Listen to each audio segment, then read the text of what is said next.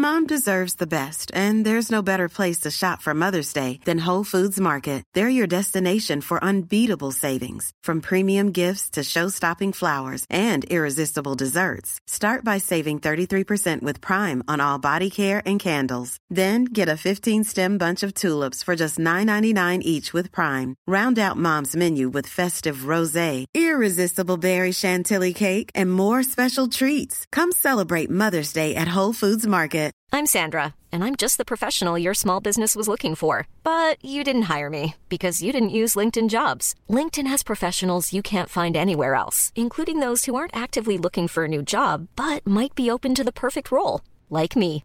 In a given month, over 70% of LinkedIn users don't visit other leading job sites. So if you're not looking on LinkedIn, you'll miss out on great candidates, like Sandra. Start hiring professionals like a professional. Post your free job on linkedin.com/people today.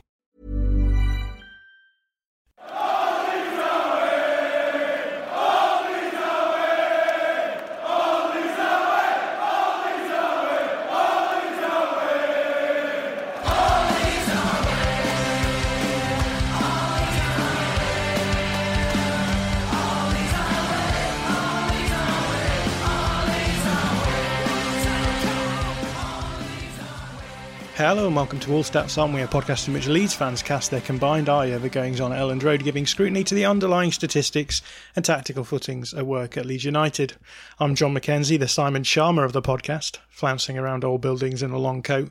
And I'm joined by the Dan Snow of the podcast, Jacob Stambridge, young and hopeful of the potential of history to improve the human race. And finally, the venerable Bede of the podcast, here to present us all with his own doomsday book. It's Darren Driver. Darren, how are you doing? Yeah, I'm good. I mean, that's quite the intro. The doomsday, but I mean, yeah, I'm all right. I'm feeling a bit more optimistic than predicting doomsday, to be honest. That's normally more your job around here, John, not mine. Maybe I should have reordered the intro. So obviously we are looking back over the history of the last season. So that's where the historical and historians come into the intro. I was writing up the intro just before we came on air, and I was looking for historians, like TV historians, because I was like, I can't really think of any. And they're just all awful, aren't they? I was looking through the list and I was like, David Starkey, nah, not for me. So yeah, sorry, I've lumped you in with the best of a bad bunch, so sorry about that. But Jacob Stambridge, great to have you back after a debut. How are you? Very well, thanks, John. It's funny, I actually happened to hear Dan Snow's voice today. Oh, wow. I accidentally launched an episode of his podcast when I meant to click on something else, and his voice is almost as posh and as incomprehensible as mine. So, yeah, I'm all right. And how are you, John? Yeah, well, it's lovely of you to ask. No one ever does on this podcast, but here we are. I'm doing very well, thank you. And I'm very much looking forward to getting into this episode. So this is the first part of a two-part season review from the last season. You may have come across our written piece, which looks over the whole season review. That's up on our Medium. You can find it pinned to our Twitter page at the moment, and that's a big chunk of text, a veritable dissertation of text, and various of the guys who do the podcast with me, you two guys have both been involved in it. We've all done a section each, and yeah, it seems to have gone down fairly well. We're going to do an audio version of that really here, maybe break things down a little bit more in terms of the games, and I'm looking forward to getting into it. Right, well, I've got written on the news section of this podcast the left-back enigma, because we're very much at a stage when no one has any idea which left-back is going to be approached by Leeds and be the eventual replacement for Gianni Alioski. The news that's been coming out in various media sites has been that Victor Orta met someone, a youngster from somewhere that no one knows, and they were very keen on this youngster after the meeting, and he's moved to the top of the list for left backs, but we have absolutely no idea who it is. So at the moment, I think a lot of the media outlets are scrabbling around trying to find potential players that could be. I think the impression that's been given is it's someone that hasn't really been mentioned before, so it's going to be an interesting player, whoever it is.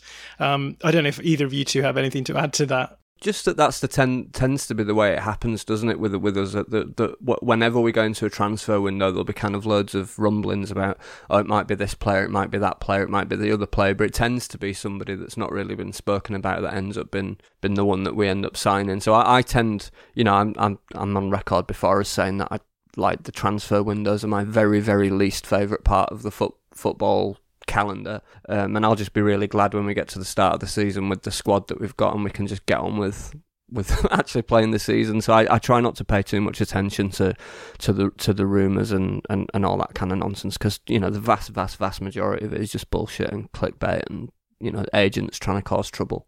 I'm just trying to remember, in your Authors List episode on left backs, you had Sosa and Perraud and Wijndal, and I know some of those have been discounted through being mentioned in the media, but I can't remember who the fourth left back was. It was Sessegnon, I think, Ryan Sessegnon. Ah, okay. That I expect that probably wouldn't happen either. Yeah, well, he's been in the media quite a bit because of Antonio Conte potentially arriving at Spurs and being interested in anyone who can play as a functional left back. So, left wing back. So yeah, it'll be fascinating to see what happens with him.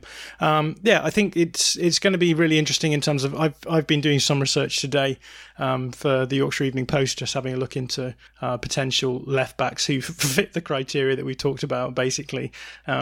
Players who would be potential for Leeds but haven't really been mentioned by the media. And yeah, there's you sort of die the death of 1,000 qualifications when you go down that route, because there's so many people it could be, and you have absolutely no idea what direction it would be that the club would take in terms of even just things as basic as like age curves and I guess, like, what are they going to focus on? Are they focusing on someone who's going to be a good transitional left back, or is it going to be someone who's going to be maybe a little bit better under possession so we can try and take control of games more, as we've been talking about a lot on this channel through the season? Or you're going to get someone who's older because they're going to come in and probably be a first team player? Do you get someone who's had a lot of minutes, who's maybe a bit younger? There's so many different avenues that you can go down. So it's almost impossible to really anticipate who it's going to be. I guess there are a couple of questions linking from that in terms of the style thing. I mean, I think I could predict what your preference would be in terms of the sort of left back that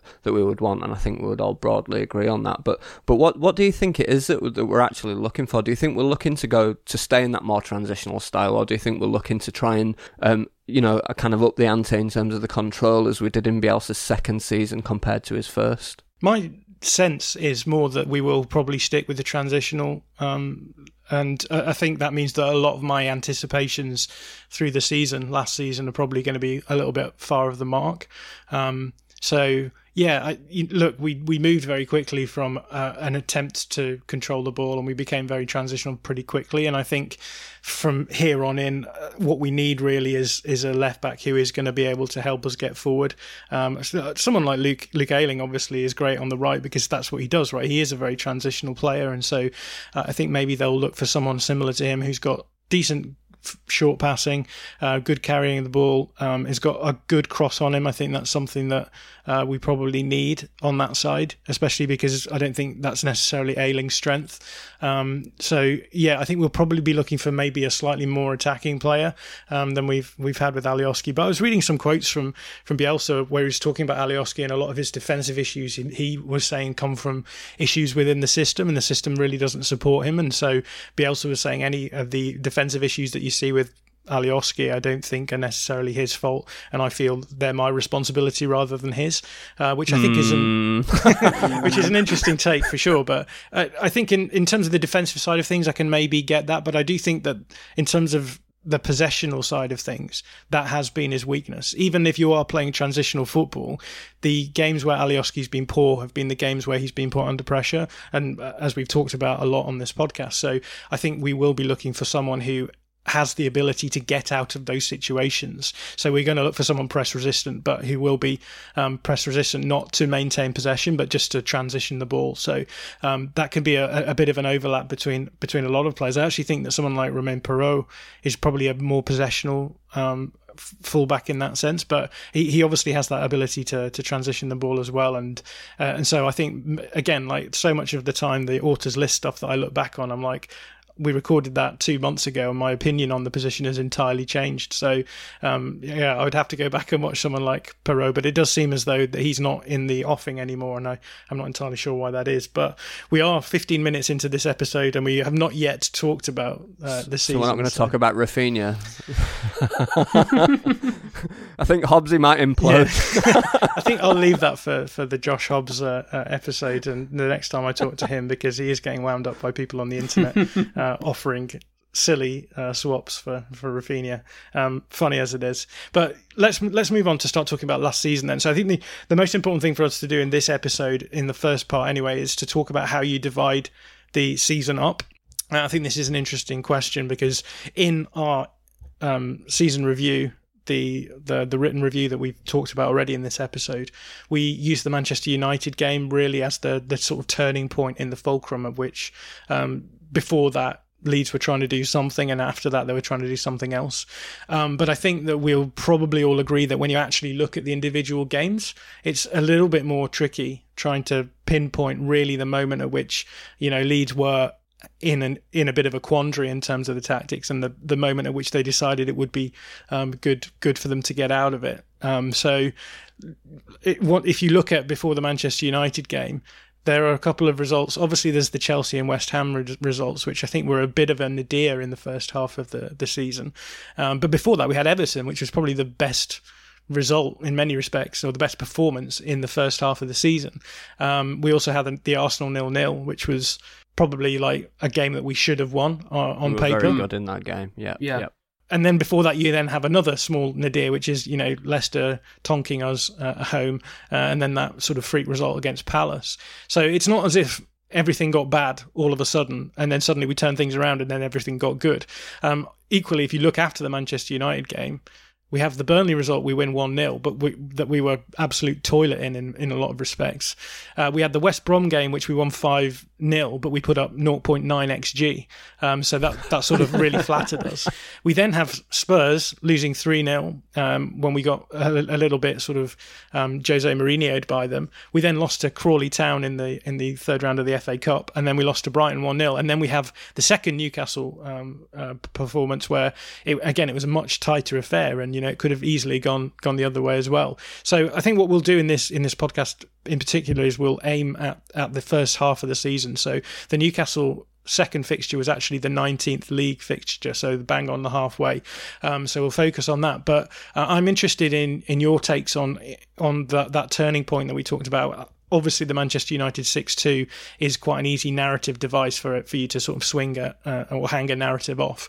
But Darren, I'll start with you. What's your sense of how the first half of the season went? I think it's really difficult, isn't it? Because it felt to me, I think, at the time, very much like it was kind of a bit like you weren't, or like I'll own it for myself, like I wasn't really quite sure what was going to happen. I kind of felt all along that we were going to be okay in the end, and that there were going to be some, but that there were likely to be some hairy moments. And you're right, that we have kind of used the Man United away game where we got absolutely walloped as a narrative device, and it's really interesting actually, because when I looked at this list of results from now, in my memory, the Arsenal at home game where Dallas had moved into midfield, in my memory had moved to after the Man United game, and obviously it's some weeks before that. And I remember, John, when the team for the Arsenal home game was announced, you kind of going, oh fucking hell, Dallas is in midfield and that's going to be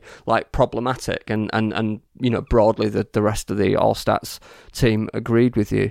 And actually it's kind of that kind of move into midfield and Dallas becoming established in there, which happened more in the second half of the season, that kind of defines a season rather than that Man United result. But I think overall you look at the first half, and it's kind of first half of the season, and it's kind of very up and down, isn't it? There are kind of some really significant beatings in there. Like there's the Leicester at home game, as you said, where actually we played quite well, I thought, but basically fell into the kind of traps that Leicester set for us on that night, and I'm going to use this word advisedly, perhaps in quite a naive way, in that some of the way that in which we used the ball, kind of really played into the way that they wanted to play against us, and then there's the kind of, like you say, there's the Everton away, there's the Villa away performance where both of them were truly excellent. But I remember when we did the quiz around Christmas time, John, and I was kind of saying in that podcast that I felt that the second half of the season would be more stable because I felt that we would have taken the learning from the first half. But the way I'm kind of rambling through this kind of indicates really that I don't think there's a really convenient and easy narrative way to describe the first half of the season, other than that it just felt very up and down and quite unpredictable in places, and that we took our lumps against the big teams basically. Yeah, that's interesting, and I'll be interested to hear your take on this as well, Jacob. But for me, I think the turning point is the moment at which Dallas becomes basically a de facto central midfielder. And as I said in the season review that we put up, this basically happens after Klich gets injured, and Klich's first injury, I think, is in the first West Brom game, and by the time we get to the second Newcastle game, that's the game where Dallas moves into central midfield, and pretty much, I think, from that point onwards, that's the moment at which we're talking about a slightly different tactical approach. That's interesting, because in the first part of the season, Klich was playing all the games, and it was more about who was going to partner Klich, wasn't it? And so that's where Dallas ended up coming in, and then when he got that injury, then it became Dallas plus one other, which is quite an interesting change around.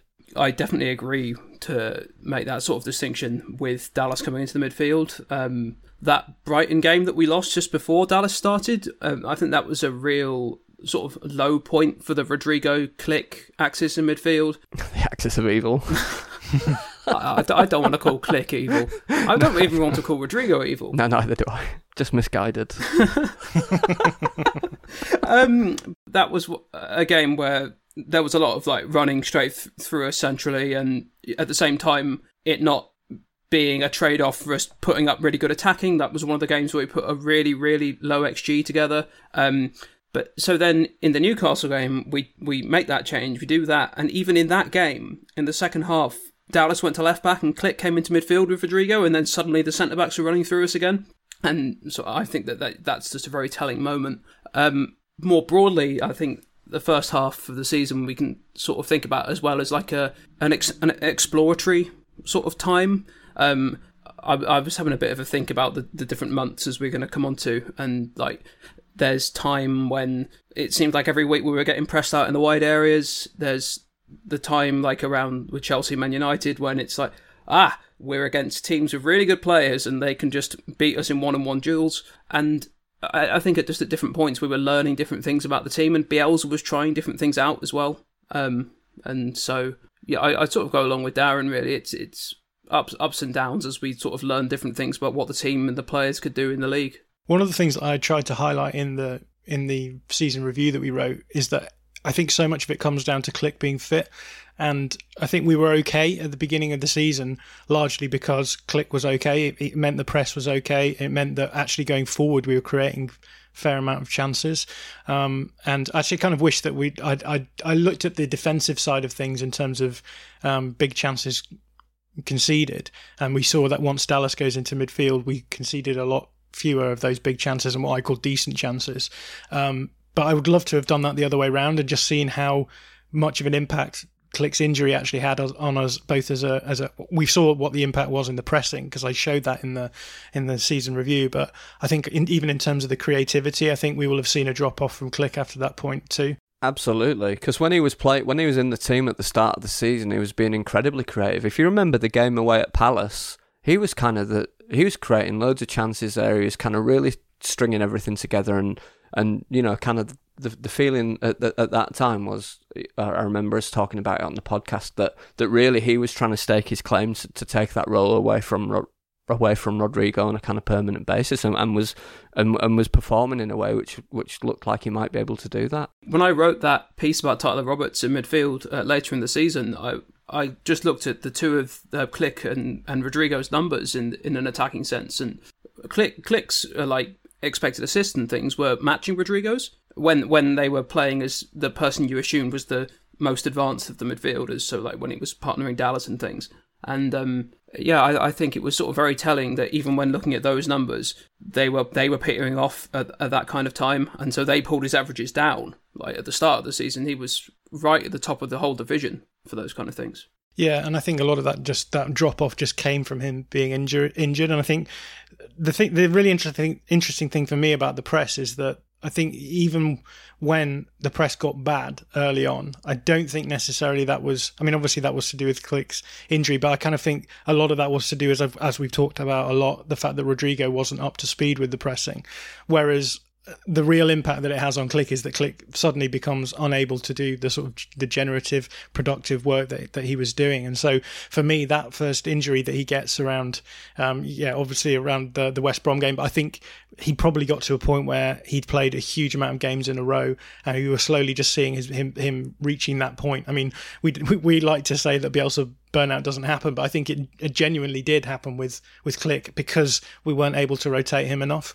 And so what we saw was, after about the first 10 games of the season, just a slow decline until he was just going to get injury after injury. And it took a huge amount of resting actually in the second half of the season, of him only playing half a game or missing a game here or there for him to actually pick things back up. So I think for me, the Dallas move into midfield is as much about Klich getting injured as it is about anything else. And so I suppose that raises the question whether or not, if we get Klich to a point where he's fighting fit again at the beginning of next season, whether or not we'll see Klich going back into midfield and we'll see Dallas dropping out and going elsewhere. I don't know if either of you two have thoughts on that. I suppose I kind of have a number of thoughts about it really, and I guess that it links to me. Well, the kind of key question there is, in which of the midfield roles would we ideally want Klich to be playing in that scenario, because that really makes a difference to what midfield signings we may or may not make over the summer. Because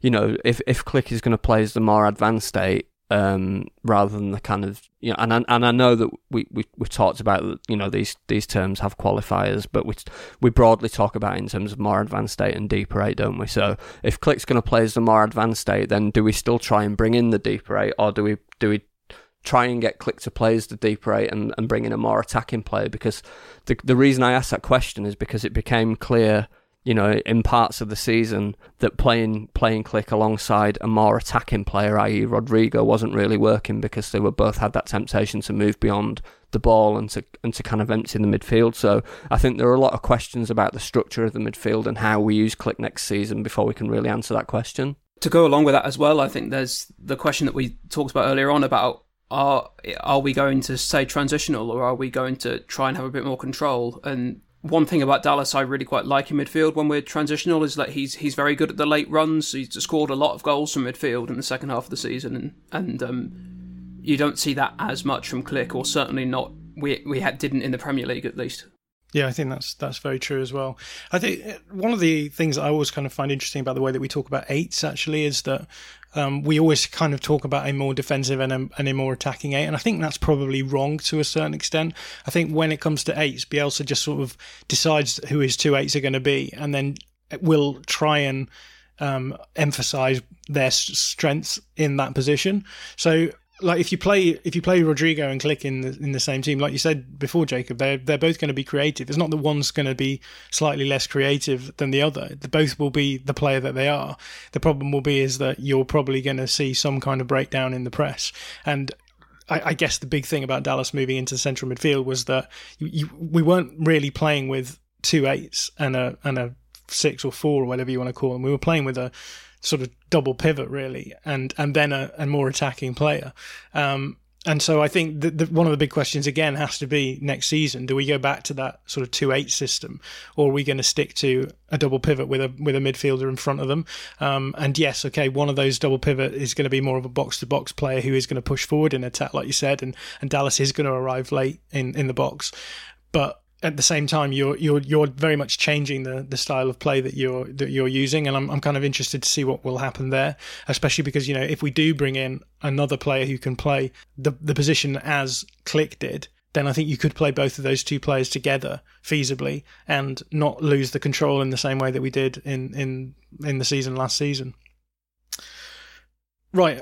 I don't know if anyone has any other thoughts that they wanted to talk about with respect to any of this, but I think we should probably move on because we could probably discuss the various interpretations that you could have of the first half of the season. I'm quite pleased that we've gone with like the first, like bang in half with the first half. And listening back to last season's, actually, I think the last season was a lot more narrative heavy. There was spells where we did well and did badly, and it was quite clear when that happened. Whereas this season, I think because we probably went into a lot of games as the underdogs, there's never really any sort of momentum behind anything. We weren't expected to win all of our games, and we weren't expected to lose all of our games, and so you get this sort of flip-flopping backwards and forwards between like mini spells of form. So you lose 2 games in a row versus Chelsea and West Ham, and then you have a couple of games that you win against Burnley and West Brom, and it just kind of goes backwards and forwards like that. I think it also helped last season that the major narrative turning point was more or less bang halfway through the season, which was the Cardiff home game where we threw a 3-goal lead, so we didn't have anything quite as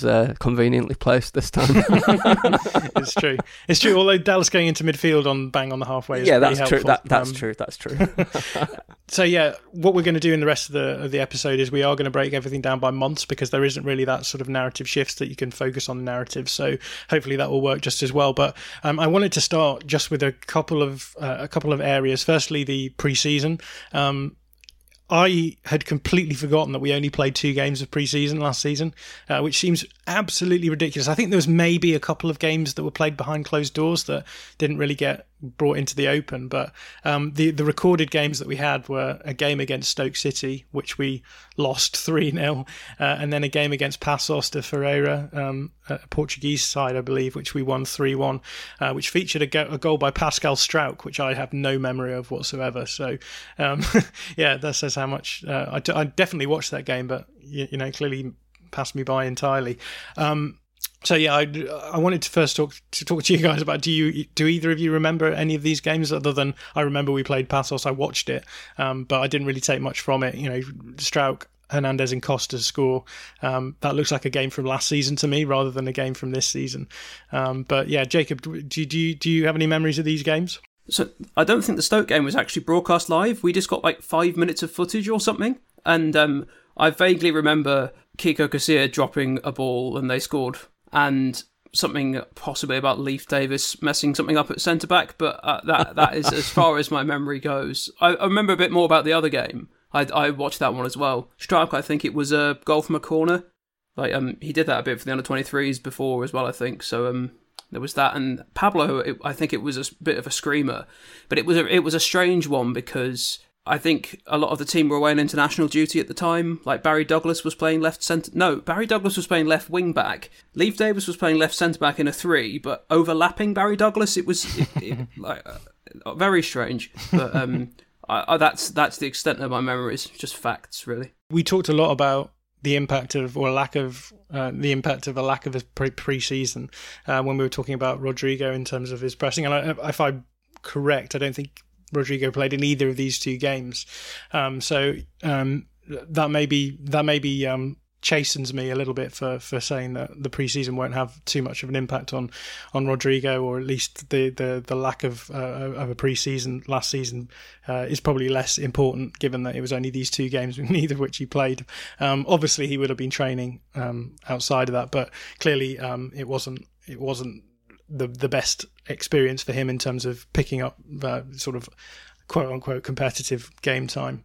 But yeah, I wondered if either of you had any thoughts on how that might impact us this season, whether or not we're going to have a longer pre-season, even despite the fact that the Euros are on, whether or not you think that we will get a better chance for us to prepare for the next season this time around, Darren. Yeah, I think we definitely will. I think there'll be a full programme in pre-season. I think Bielsa will do that thing that he's done in every pre-season, where he splits the squad up and has different units working separately, and brings them together for the kind of final pre-season friendly. And I really hope that we do get that, because I think it gives us a chance to it gives us and Bielsa a chance to really have a look at people who might not otherwise get any sort of competitive minutes. So I'm really hopeful that that everyone will get the chance to kind of put the full fitness work in before the summer, and that we are able to kind of have a proper program, because although we weren't, everybody was in the same situation, nobody had a full a full pre-season programme. I think it would have helped us if we'd have been able to do so. Just want to go back to the previous question. My only memory of the Stoke City friendly is of you doing some analysis on the 5-minute highlight video, John, and mainly talking about Leif Davis, which I just for some reason it just popped into my mind when Jacob was talking. So yeah, poor Leif. Not very good, Leif. Well, he was not very good, Davis, in those games, was he? Oh, that's it. Yeah, indeed. But yeah, I'm really hopeful that with a proper pre-season that we might be able to have a bit more of a consistent first half of the season next year. If you consider the fact the season before that we had that weird scenario where half of the squad went to Australia and half the squad stayed at home, this could be in fact the first chance we have really to have a full pre-season since Bielsa's first season. Yeah, pretty much. So hopefully that will be beneficial to the club. Before we get onto the month by month, let's just quickly go over the signings. I don't think we need to go into this too much insofar as we've constantly sort of analysed the summer window last season throughout the course of this season. But just to run through this in terms of the signings that we made. So obviously Rodrigo is the most expensive, 30 million euros. Diego Llorente, 20 million euros. Rafinha, 18.58 million euros. Helder Costa, we obviously had to translate into a loan to buy option, which was 17.7 million euros. Robin Koch, 13 million euros. Illan Meslier, 6.5 million euros, and then Jack Harrison we took on loan again, despite the fact we had a loan to buy option. But that must be some kind of record, 3 seasons on loan with one club. It must be. Yeah, that's actually quite interesting. I wonder if there is. I'll check that out. Yeah, no doubt we will end up buying Jack Harrison this window. So that's, I guess, already 10 million, is it? I think it's 11 million is the price that's been quoted. Yeah. Somehow we're just going to end up with him on loan again, aren't we? And it'll be a 20 million fee next summer. And then before we know it, you're just sort of at a point where you're like, well, we've sort of had him on a 4-year contract and he's now moved on for a free. So yeah, I suppose that is a really interesting one. But I think on the face of it, obviously it's a good window. I think you've got to argue that Llorente, Rafinha, and Koch and Meslier are good signings. Helder Costa, I think, is a different one in terms of, obviously he's a loan to buy, and he's been sort of amortised across his time at Leeds as well, and will, I suspect, probably move on this summer. Rodrigo we've discussed about, and I think in many respects you have to sort of view that in terms of where Leeds are at, and I think you have to view all of these signings really with where Leeds are at. I did an interview for Analytics FC podcast this week with a guy called Oliver Gage, who is the director of football for the Canadian Premier League, which sounds like an interesting job, a really interesting job. But he was talking a lot about one of the things he's learned from working as an analyst in the industry is that you get a lot of people on Twitter who look at what's going on at clubs and they kind of draw up their shortlists and they say, these are the players that a club should sign, these are the managers that a club should sign. And he says, if you think that clubs don't have that information in front of them, they don't have these shortlists, then you're wrong. The majority of these clubs do have this. There are better and worse organised clubs, but the issue with transfer windows is you've got so many variables have to be in place in order for any of these things to happen that especially for a club like Leeds, I suppose, where you're coming into a league where you're not going to be in the top half necessarily of the teams in terms of the way that people are looking at you as a potential career option, and so that does have to come into it. So I think with the Rodrigo signing, it was probably one of the signings where we were aware of the fact that we probably weren't going to be able to get a marquee signing necessarily, unless we went for someone who was maybe a bit older, someone who was looking to get a fair amount of game time at a lower level to which he'd been playing. So I think with that respect, I may be a little bit chastening for me in that I've been quite critical of the Rodrigo signing. But I have to say that I understand where that came from with respect to Leeds. There are obviously probably better signings out there, but whether or not Leeds could have got them is an entirely different matter. And so, yeah, with Rodrigo, I think my criticisms with respect to how was going to fit into the side are fair and just, but at the same time, there's nothing wrong necessarily with the club buying a player of his caliber and trying to make him work however they can. Yeah, well, I think when you look at the list of the players that we signed, you have to say that, kind of objectively, they're all good players. You can see why any club that had been promoted would be pleased to get these players. I suppose the questions come really about. You see, I'm kind of the view that if you don't sign Rodrigo, but you do sign a really competent midfielder, then it becomes a really very good window. Whereas with the players that we signed, I think you have to say, it's a good window, and I think that any club that signs 7 players, if you get 4 or 5 of those who work out and who contribute heavily over the course of the season, then that's kind of really a job well done. Even though individually you might say, well, I prefer this player to that player or whatever. But I do remember saying at the time when we signed Rodrigo that I thought that the fee that we paid for him, given that he was 29 years old and had an injury history, felt high to me, and that it's perhaps either Radrizzani kind of insisting that we make a marquee signing, or that Rodrigo's somebody who Victor Orta's wanted to sign for a long time, or Bielsa's wanted to sign for a long time, and that perhaps that may have overtaken the kind of the pure logic of the signing. But I mean, that's just speculation. I think the other thing as well is the Llorente signing is very much post Robin Koch getting an injury signing as well, so you have to read that signing in those terms. I think the majority of fans are pretty pleased with Llorente. I think you and I, Darren, are maybe a little bit more hesitant to be positive about Llorente, but mainly on stylistic grounds, probably.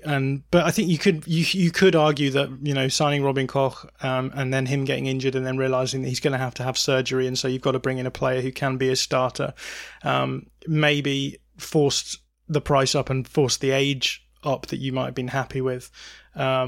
And so I don't necessarily begrudge them the Llorente signing in that sense. It would have been nice to have seen like another younger player coming in, but then I suppose the issue is that you then got 2 players of the same profile, of the same age, and so it becomes a lot harder to sort of balance those 2 things off. So even in that sense, I think you when you look at the signings as a whole, it's a pretty good window overall. The other name that was getting bandied about at centre-back was Axel Tuanzebe on loan. Remember, got mentioned a few times, and I guess that he fits sort of what you were saying there to some extent, and maybe the fact that he would have been on loan would have sort of mitigated that being more of an issue in the longer term. You could then assess it again at the next season, but at the same time, he didn't have a lot of top-flight experience or anything, so I see why they would change the profile of player they'd want with Robin Koch's injury. And the other player that was mentioned was Joško Gvardiol as well. And he was, again, a youngster who I think probably would have been played in the youth setup anyway. So they had to get someone in, I suppose, who was available and at last minute as well, because this was already the first week of the season, right, when Robin Koch got injured, so that massively reduces your chances of being able to pick up a player. And Diego Llorente was out of favour at Sociedad, and I think again that's probably just more of a marriage of convenience than anything else. Right, anyone got any final thoughts on signings? I'm just conscious of the time that we've not even got onto the months. Just that, obviously Rafinha's been an unmitigated success. I think Mellier's been an incredibly successful signing, and Harrison's improved every year that he's played for us. So I've been more than pleased to see him actually finally become a permanent signing in the summer. Hiring for your small business? If you're not looking for professionals on LinkedIn, you're looking in the wrong place. That's like looking for your car keys in a fish tank. LinkedIn helps you hire professionals you can't find anywhere else, even those who aren't actively searching for a new job but might be open to the perfect role. In a given month, over 70% of LinkedIn users don't even visit other leading job sites. So start looking in the right place. With LinkedIn, you can hire professionals like a professional. Post your free job on linkedin.com/people today. Mom deserves the best, and there's no better place to shop for Mother's Day than Whole Foods Market. They're your destination for unbeatable savings, from premium gifts to show-stopping flowers and irresistible desserts. Start by saving 33% with Prime on all body care and candles. Then get a 15-stem bunch of tulips for just $9.99 each with Prime. Round out Mom's menu with festive rosé, irresistible berry chantilly cake, and more special treats. Come celebrate Mother's Day at Whole Foods Market.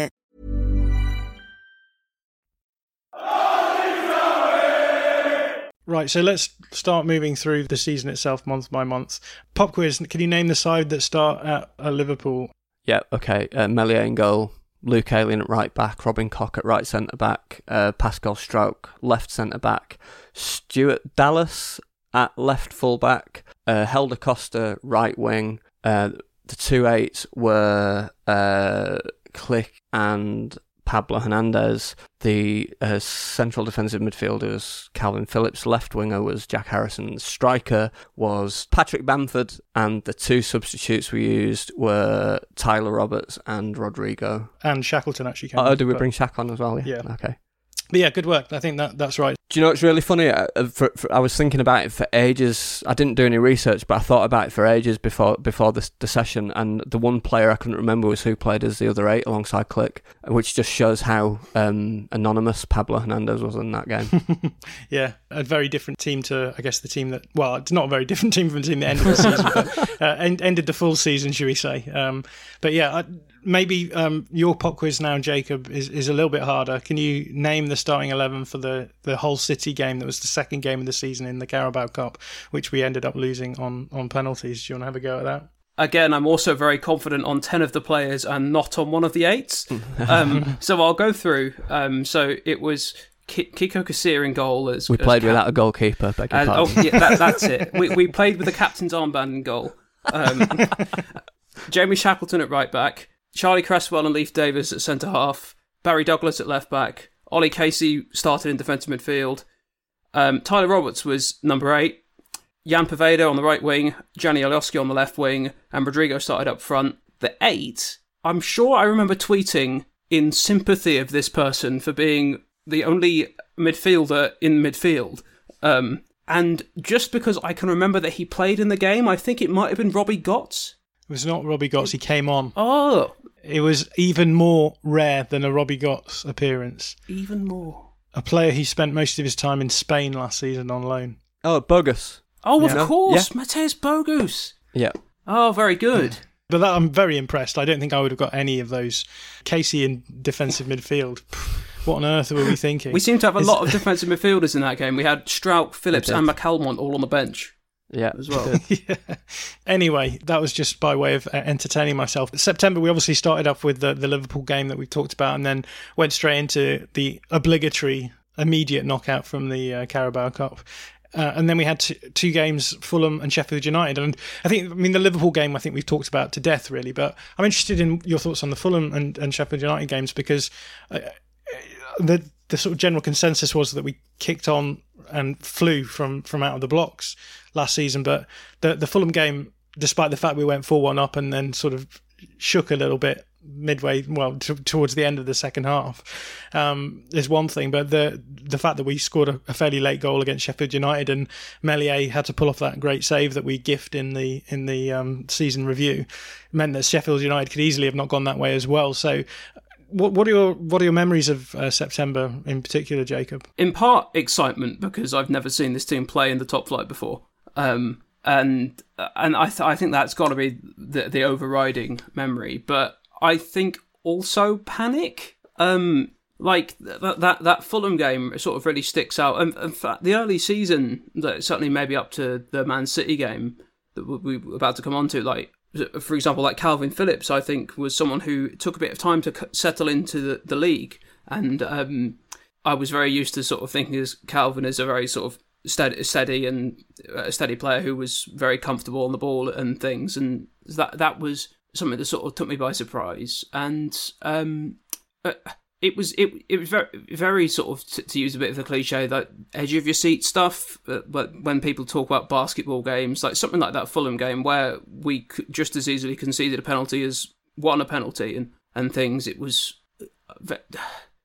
I wish I had something more substantive to say, but my memory is just very, very high octane and very needed to go and lie down afterwards, really. Yeah, I think my kind of overriding memory of it, and this is gonna sound like quite a strange thing to say, given that they were the second and third league games of the season, is that they felt like massive games that would kind of really dictate how the rest of the season was likely to go. And if we had have lost, you know, those two games, which in both we could very easily have done so, then that puts a whole very different complexion on the start of the season, and kind of makes the Liverpool game look, you know, in which, you know, we got a you know, we were plucky and everything, but really we should have lost heavily against Liverpool, in my view. I know that doesn't make us popular when we say things like that, but that's just how it goes, isn't it? But that if we had have lost those first three games, I think we might have been bang in trouble, to be honest. And to go along with that as well, like Fulham and Sheffield United are teams who ended up going down, and they were sort of talked about as our more rivals at the time. So, like, not only would it be maybe a thing for the team's morale, but also just for narratives that would have pulled out as well. Yeah, I mean, if Sheffield United win that game, because they had a massive slump at the beginning of the season, if they win that game, then it looks very different. And I think one of the things we pointed out actually from a lot of the end of the season stuff that we put out was that Leeds were very good when they went ahead first, and when they went behind first, they often weren't very good. And, you know, I think the same would have been true for if John Lundstrom, for example, finishes that chance and they go 1-0 up. Who knows what would have happened in that game? And as you've said, you know, as soon as you lose that momentum, or momentum goes in one way or the other, then anything can happen. Again, with Fulham, like, they took a huge amount of time to really get going in the league, and it wasn't until the second half of the season that they really started pulling on, and people for a while thought they might pull it out of the bag. Obviously that didn't happen either. So yeah, really interesting to look back on those games in particular. Let's move into October. So in October, what's so fascinating to me about this is just how few games you're having in each month. I think in October and November, or maybe October and November, I think there was international weekends, which meant that there was fewer games anyway. But we played 3 games in October. We had the 1-1 result against Manchester City, which I think was a good result, given that we looked like we were going to get absolutely turned over after the first half. And a rare example of a game where we actually came back into the game after going down a goal. Wolves then was the first example of, I think, of what I'm talking about in terms of, as soon as Leeds went down, they suddenly looked a lot less dangerous in terms of creating attacking chances. So again, that's a game against Wolves where I think we looked pretty decent up until the goal, and then we just looked like we weren't going to score in 1,000 years. And then we had the game against Villa, where Villa just tried to go toe-to-toe with us in a transitional sense, and they just got absolutely blown away by it. Again, it's very, very hard to try and tie any of these narrative pieces together, because, like, what do you take away from a draw against one of the best teams in the world, and then, you know, a loss to a team who were pretty stodgy and we probably looked better than for most of the game, and then this sort of game where Villa, who were, I think, second in the league at this point, who, you know, we absolutely turned them over, and there was talk about Villa maybe going to Europe in the end, and obviously that didn't happen once they got the Jack Grealish injury. So Darren, I'll start with you on this. Like, what's your takeaway from these games in particular? Yeah, I suppose, you know, over the course of the season, if you are able to kind of get a win, a draw, and a defeat from every 3 games, then you're going to be in. You're going to be in reasonable shape, aren't you? And you know, the City game, I just remember just how nervous I was for the first 20 minutes of it, because they absolutely pummeled us for that first 20 minutes. And I thought, you know, I was thinking this could be absolutely any score to them by the end. But, you know, by the end, I thought we were the better team over the 90 minutes. That, you know, and certainly for the middle hour, I thought we were much the better team. And actually, my overriding memory of that game, I've got a very distinct visual memory of it, and it's that amazing save that Ederson made with his top hand that was going into the top right hand corner from, I think it's from a header. I think it's from a Rodrigo header, and for some reason in my memory that happens with a full Elland Road going when he tips it over, which obviously never happened. So just shows what tricks the memory can play. And you know, Wolves were quite championshipy in a way, wasn't it? In that they're a team who are always going to be quite defensively stodgy. But they're quite good at kind of killing, kind of teams' momentum in very specific areas of the pitch, and a narrative started to form there around Leeds kind of not really been able to kind of build up successfully in wide areas when teams decide to press in various areas of the pitch there, and that came out. And then the Villa game where, again, although we won 3-0 and we played very well, for the first half it was actually really tight and again could have gone either way, and Meslier made a couple of really great saves in that game which could have been really defining. But by the end of October you've got to kind of look at it and say that the team's trucking along really quite well, that we had 4 wins and a couple of defeats by that stage, and you've just got to be quite happy with that, I think. Or 3 wins. Just looking at the results now, it sort of leaps out to me that if I may, like the Wolves game is one maybe where we controlled possession more, and the other games were ones where at best for us it was more transitional. And which game do we lose? The one that we're sort of trying to control more. And I think that just sort of looking at that now, it sort of shows the season where we tended to have a bit more success being more transitional this season, and just by the simple fact that relative to the standard of the rest of the league, our players aren't at the very top echelons of the league by and large. The Wolves game, Jacob, do you think we were trying to control possession, or do you think Wolves were happy to let us have the ball? I think it's probably more the latter, but I guess that to some extent they become the same thing. Yeah, sure. When you sort of have the ball and you're breaking someone down, or trying to break someone down, compared to Villa, where there was just a lot more end-to-end. I just think about Jamie Shackleton just running the entire length of the pitch in about 3 seconds, and that seemed to be my overriding memory of that game.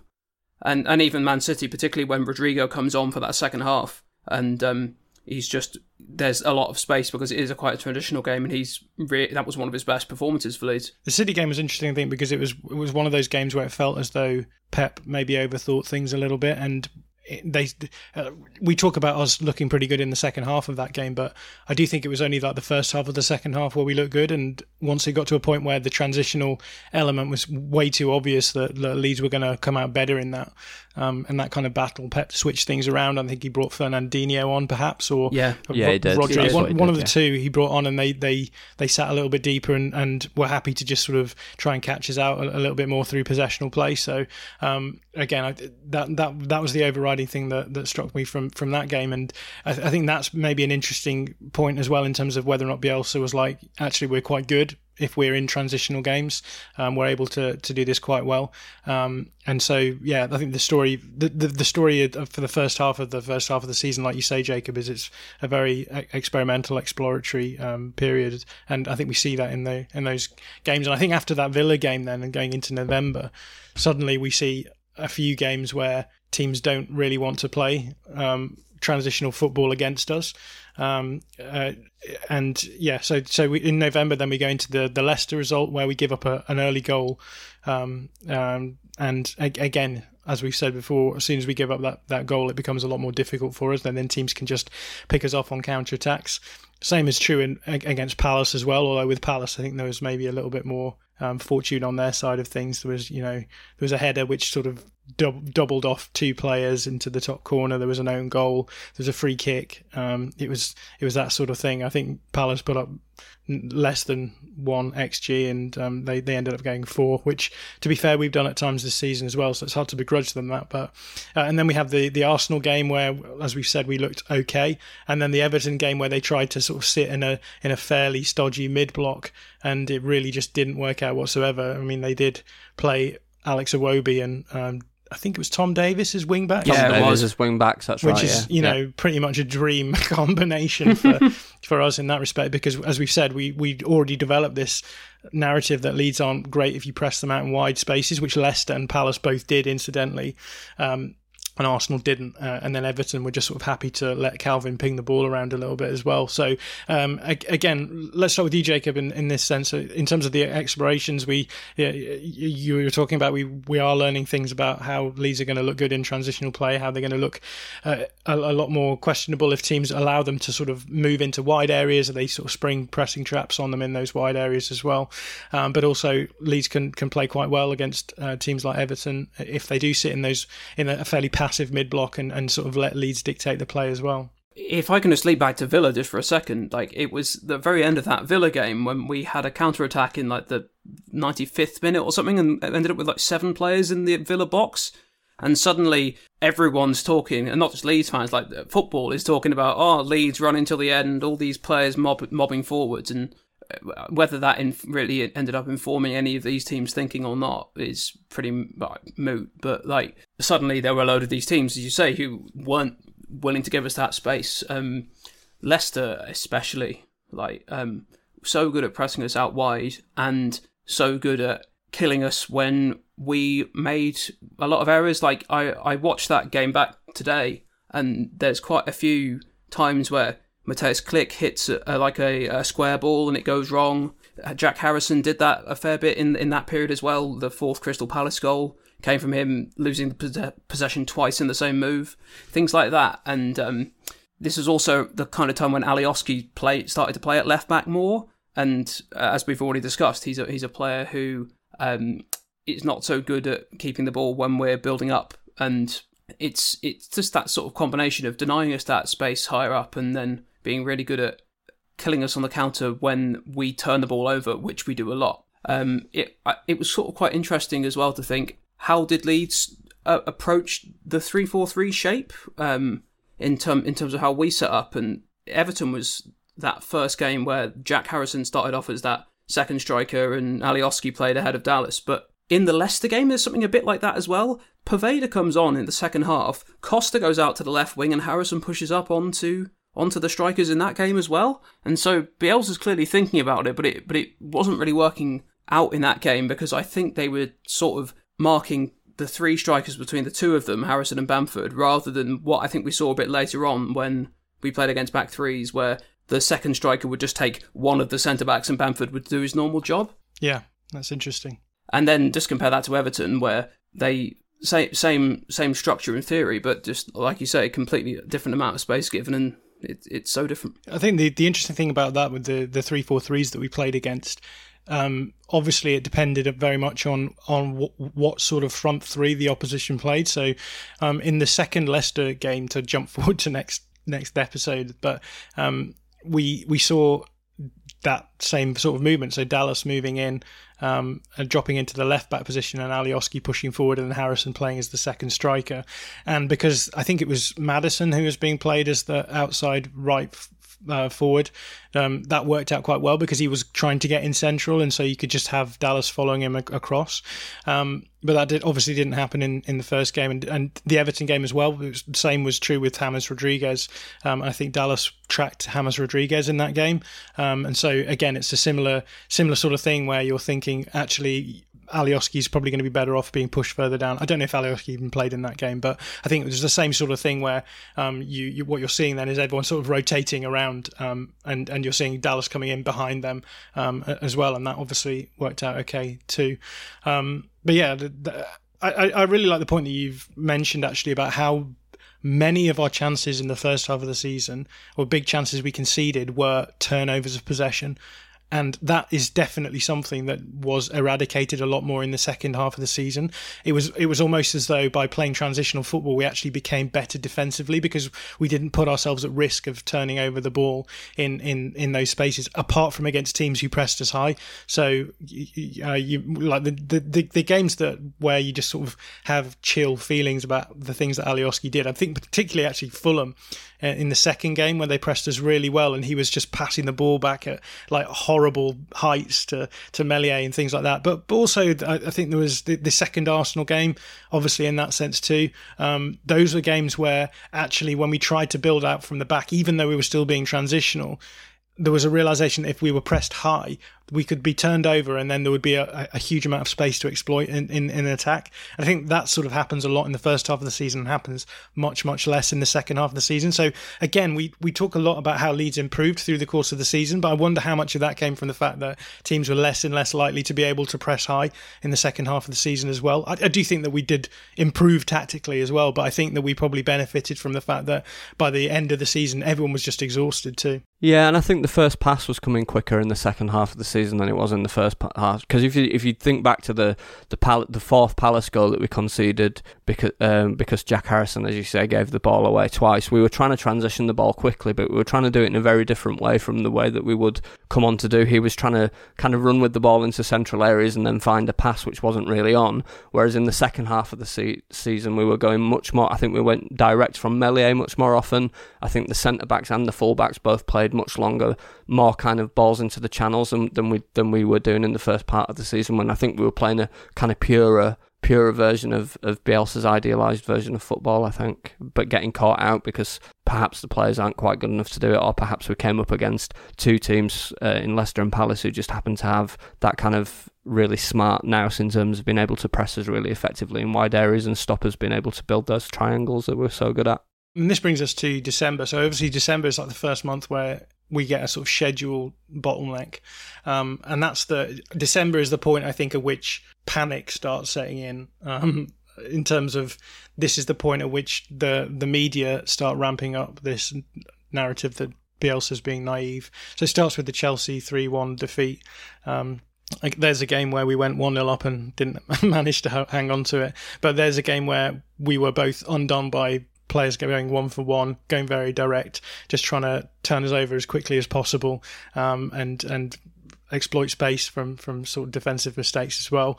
But also set pieces was the narrative at this time, and then obviously with West Ham, who scored from 2 set pieces, I think. Am I right in saying that? Yeah. So. Souček and O'Connor. Yeah. Obviously, there's that sort of mild panic, and I think at this point, this is the moments where we're just sort of flip-flopping between being quite good and quite bad. So you have like the Arsenal and Everton game, which I think Leeds were both those games Leeds were quite good in. Then we had the 2 games against Chelsea and West Ham where Leeds just didn't look like they were going to score in a million years, despite the fact that we scored. Was it the West Ham game where we got a penalty really early on? Yeah, had to take it twice. Yeah, exactly. Yeah. And apart from that, didn't look particularly dangerous at all. And so there was a sort of flip-flopping between that, and then we'd had the Newcastle game after that. That was the next game, and we won that 5-2, where we scored a bit of a flurry of late goals, and it made the scoreline look quite flattering. And then we go from that into the United game, which we lose, and then I've got to pull you up on that. Yeah, sorry. Yeah. So in my defence, whenever I say United, I am... You mean United? United, yeah, exactly. That's what you mean. But you're right to pull me up. I should be clearer on that. Manchester United is the next game, and we obviously lose that 6-2. But then we go into the Burnley game and the West Brom game where, even though we play badly, we still get those wins out. So I think part of the issue here was just for the fan base it was just exhausting. You were going from games where you would win comfortably to games where you would lose comfortably, and I think that's probably the point at which, in this period, that Bielsa decided that we had to do something about that, and not to mention the fact that at this point, Klik's decline has already begun as well. But Darren, do you want to make some sort of sense of December? It's interesting because when we came into December, I've kind of got my abiding memory of the Chelsea game it was the first time that we just looked monumentally outclassed by the opposition for 90 minutes, and that was to do with a number of things. I thought that the way that they were able to break our press almost at will throughout the entire game was a really worrying sign, because I don't think any team prior to that had really been able to do that in quite the same way, and it just showed up the individual quality that Chelsea had in terms of their ability, their centre-halves ability to carry the ball out, Kante's ability to get on the ball and drive it forward, and that just saw us really undone in a really very comprehensive way. They were also they also got at least one of their goals, if not two, from set pieces, as I recall. So it wasn't just the West Ham game where that became a kind of narrative device. I think that started in the Chelsea game. The Newcastle game, I felt we were going to win from minute one. I just felt we were better than them all the way through, and it was just a matter of whether we managed to do that in a comfortable enough way. Like the Man United game, I think we talked about ad nauseum, and clearly there were real structural issues in the way that we built up and emptied the midfield, and that they much like Chelsea really kind of.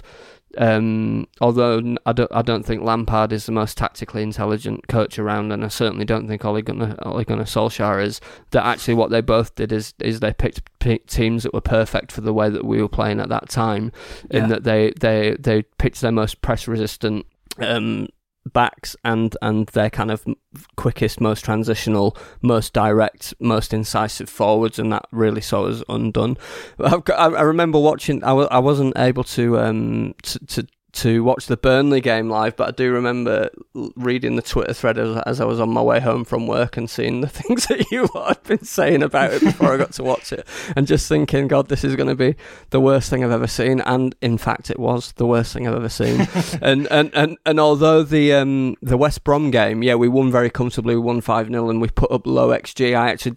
I thought it was one of those occasions where XG doesn't tell anywhere near the full story, because we were clearly so much better than West Brom on that day, and we deserved a comfortable victory, if not a 5-0, because although the chances that we took were all low value chances individually, the way that West Brom failed to comprehensively put us under any pressure for any of them meant that quality players, although there may have been 5 bodies between the ball and the goal, they were effectively like dummies. So they're going to be quite easy to pick your way around. So I think it's just a kind of very mixed kind of narrative in a sense of for the first time against Chelsea and Man United being undone for quality, and then just kind of picking off results against the other teams by and large, apart from West Ham, who were always going to be difficult for the same reasons that Palace are difficult, for the same reasons that Wolves are difficult, for us to play against. Something that I think is sort of quite interesting about this period is this coincides with most of the time that Luke Ayling played at centre-back. Now, I have no issue with Luke Ayling at centre-back, but what the byproducts of that are, I think are sort of worth looking into. This is the time we conceded 5 set pieces in 4 games. Zuma, Souček, Ogbonna, Kieran Clark against Newcastle, and then Lindelof. Luke Ayling's many things, but he's not brilliant in the air. And for him to become like our second aerial presence for defending set pieces becomes a bit of an issue.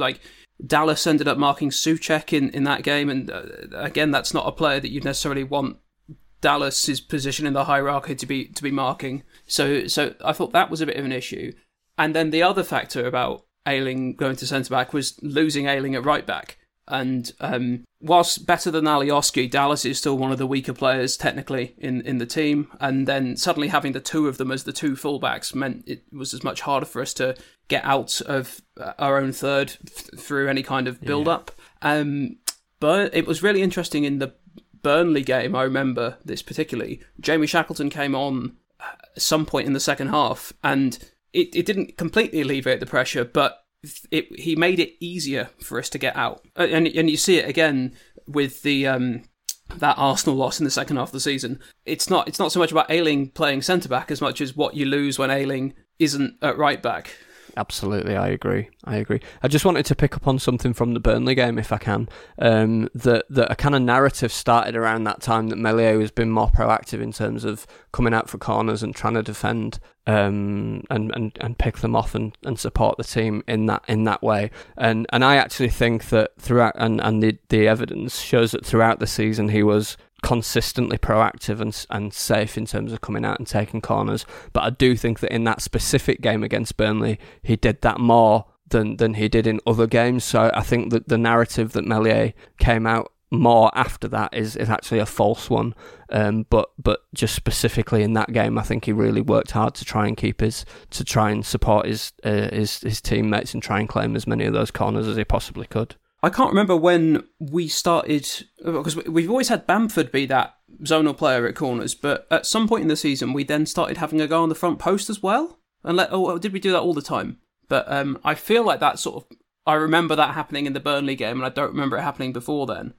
I could be completely wrong, but we suddenly started conceding fewer goals from corners, although also Pascal Strout comes into the team at this point, so perhaps it's that. Yeah, and you can't face players with as delivery as good as Chelsea and West Ham and even Man United have got every week in terms of their corner delivery, which is outstanding. Because I've looked at the corners and it's not ever one consistent thing that goes wrong. It's just different things go wrong. One time it's a flick on and then Phillips loses Lindelof at the back post. Another time Liam Cooper gets knocked over by Giroud and so his man goes free. It's just a load of different factors, really. I remember for a while though we did get absolutely done by any team that could get a front post flick on of any form. It would just completely break us down and we would concede from that. But yeah, I think set pieces is clearly something that we're going to have a look at some point over the summer, so I look forward to that. But we are dragging on with respect to time. I could talk about this all night, but I'm not sure our listeners will be as patient with us. But well, they have read a 12,000 word dissertation on it recently, John. I'd give them some credit. They've opened it. That brings us obviously to January, and I think still the vestiges of maybe some problems that we had even before the Manchester United game. So Spurs, a 3-0 loss, which obviously again comes from Spurs doing that purple patch thing that they did at the beginning of the season, where they were scoring their first chance every time and then just shutting teams down and catching them on the break. That was followed by the Crawley Town debacle, which the less said about that, the better. We've already talked a little bit about the Brighton loss. You mentioned that, Jacob. And then obviously the Newcastle game, because the Southampton game was pushed back, meant that we played Newcastle twice in the first half of the season. And that was obviously a far cry from the game that we played a few weeks earlier where we won 5-2. That was only 2-1, and I think again if you look at the underlying numbers, they suggested that Leeds were a little bit scrapey in that one. But I think that sort of brings us to the end of that of the first half of the season, and I think from that point onwards we then start seeing those things turned around. As you said, in the Newcastle game, Dallas starts in central midfield and then moves out, and I think that's the point at which Bielsa decides that Dallas is almost going to be a de facto centre midfielder, and we go from there. But Jacob, do you want to talk us through January? Putting aside again Crawley, like you were saying, but certainly Spurs and Brighton are just sort of the holdovers of what we were seeing before. It's still Klich and Rodrigo in midfield. It's still teams stopping us from putting together good chances. Like as soon as Tottenham scored, you sort of knew where that game was going, and Brighton, in so many ways, were so well set up to capitalise on all of our weaknesses. It was clear that we needed to do something different at this point. I was glad to see in Newcastle that we tried something different. I'm not sure that I was happy that it meant Klich dropping out, but I didn't realise that he had the injury. The other thing about Brighton is that their blueprint for both of the games against us was the same, identical, which was frustrating as well. Yeah, but that didn't happen for. If you remember when we played other teams that we'd been beaten by, they actually changed their tactical approach by and large in the second part of the season, and actually Brighton played precisely the same way, and we were unable to get through them in precisely the same ways that we were in the first game. Yeah, they're comparing that to like Leicester and Palace, how they set up, and obviously Leicester did change to 3-4-3 in the second half, but it's so different to what Brighton did, as you say.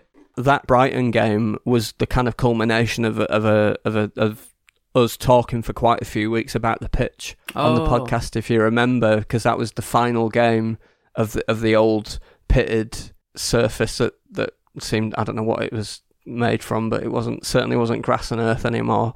And yeah, I think that I do genuinely believe that had quite an impact on probably the home games from Leicester onwards, really, from early November onwards, when it just pissed it down for 8 weeks, and the pitch just seemed to be an absolute wreck for that entire time. And although I'm not suggesting that we would have been able to perform better against Burnley or turn the result around against West Ham, I do think it had an impact. I think there was about 7 or 8 home games where we were just saying it's just been so long since we haven't been talking about this old pitch as a kind of issue. The new pitch was an issue too, but in different ways, which I'm sure you'll be delighted to talk about on the second part next week. But yeah, just an interesting memory, really. No, for sure, and we are the media outlet that cares the most about the pitch, I think, so I'm glad that we ended on a high in that sense. But how's the course going, John? Is the course going okay? Yeah, I give the lectures now. been a great pleasure chatting about the first half of the season with you guys. I've learned a lot from the chats that we've had. It would be great to have the second half of the season covered. That will be not next week, but probably the week after. I'm away on holiday next week, so we will have something next week. I'm leaving this in the hands of you lot, so I'm intrepidly waiting for whatever it is that you guys put out. It's me, Tom Woodhead, and Jacob doing a three-hander version of Groundhog Day, I think. Yeah, brilliant. But yeah, tune in a couple of weeks' time for the second half of this. And yeah, no spoilers, please. We don't know what happens yet. So for Groundhog Day. All that's left for me to do is to say thank you to Darren. Thank you very much. Thank you to Jacob again. Good second showing. Yeah. Thanks very much. And we'll see you on the flip side.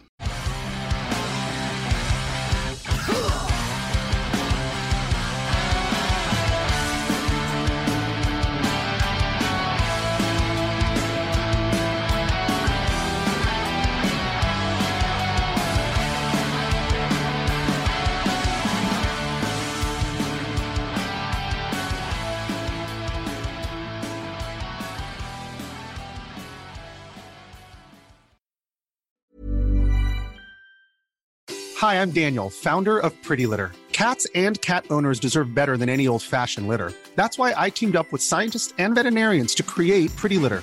Its innovative crystal formula has superior odor control and weighs up to 80% less than clay litter.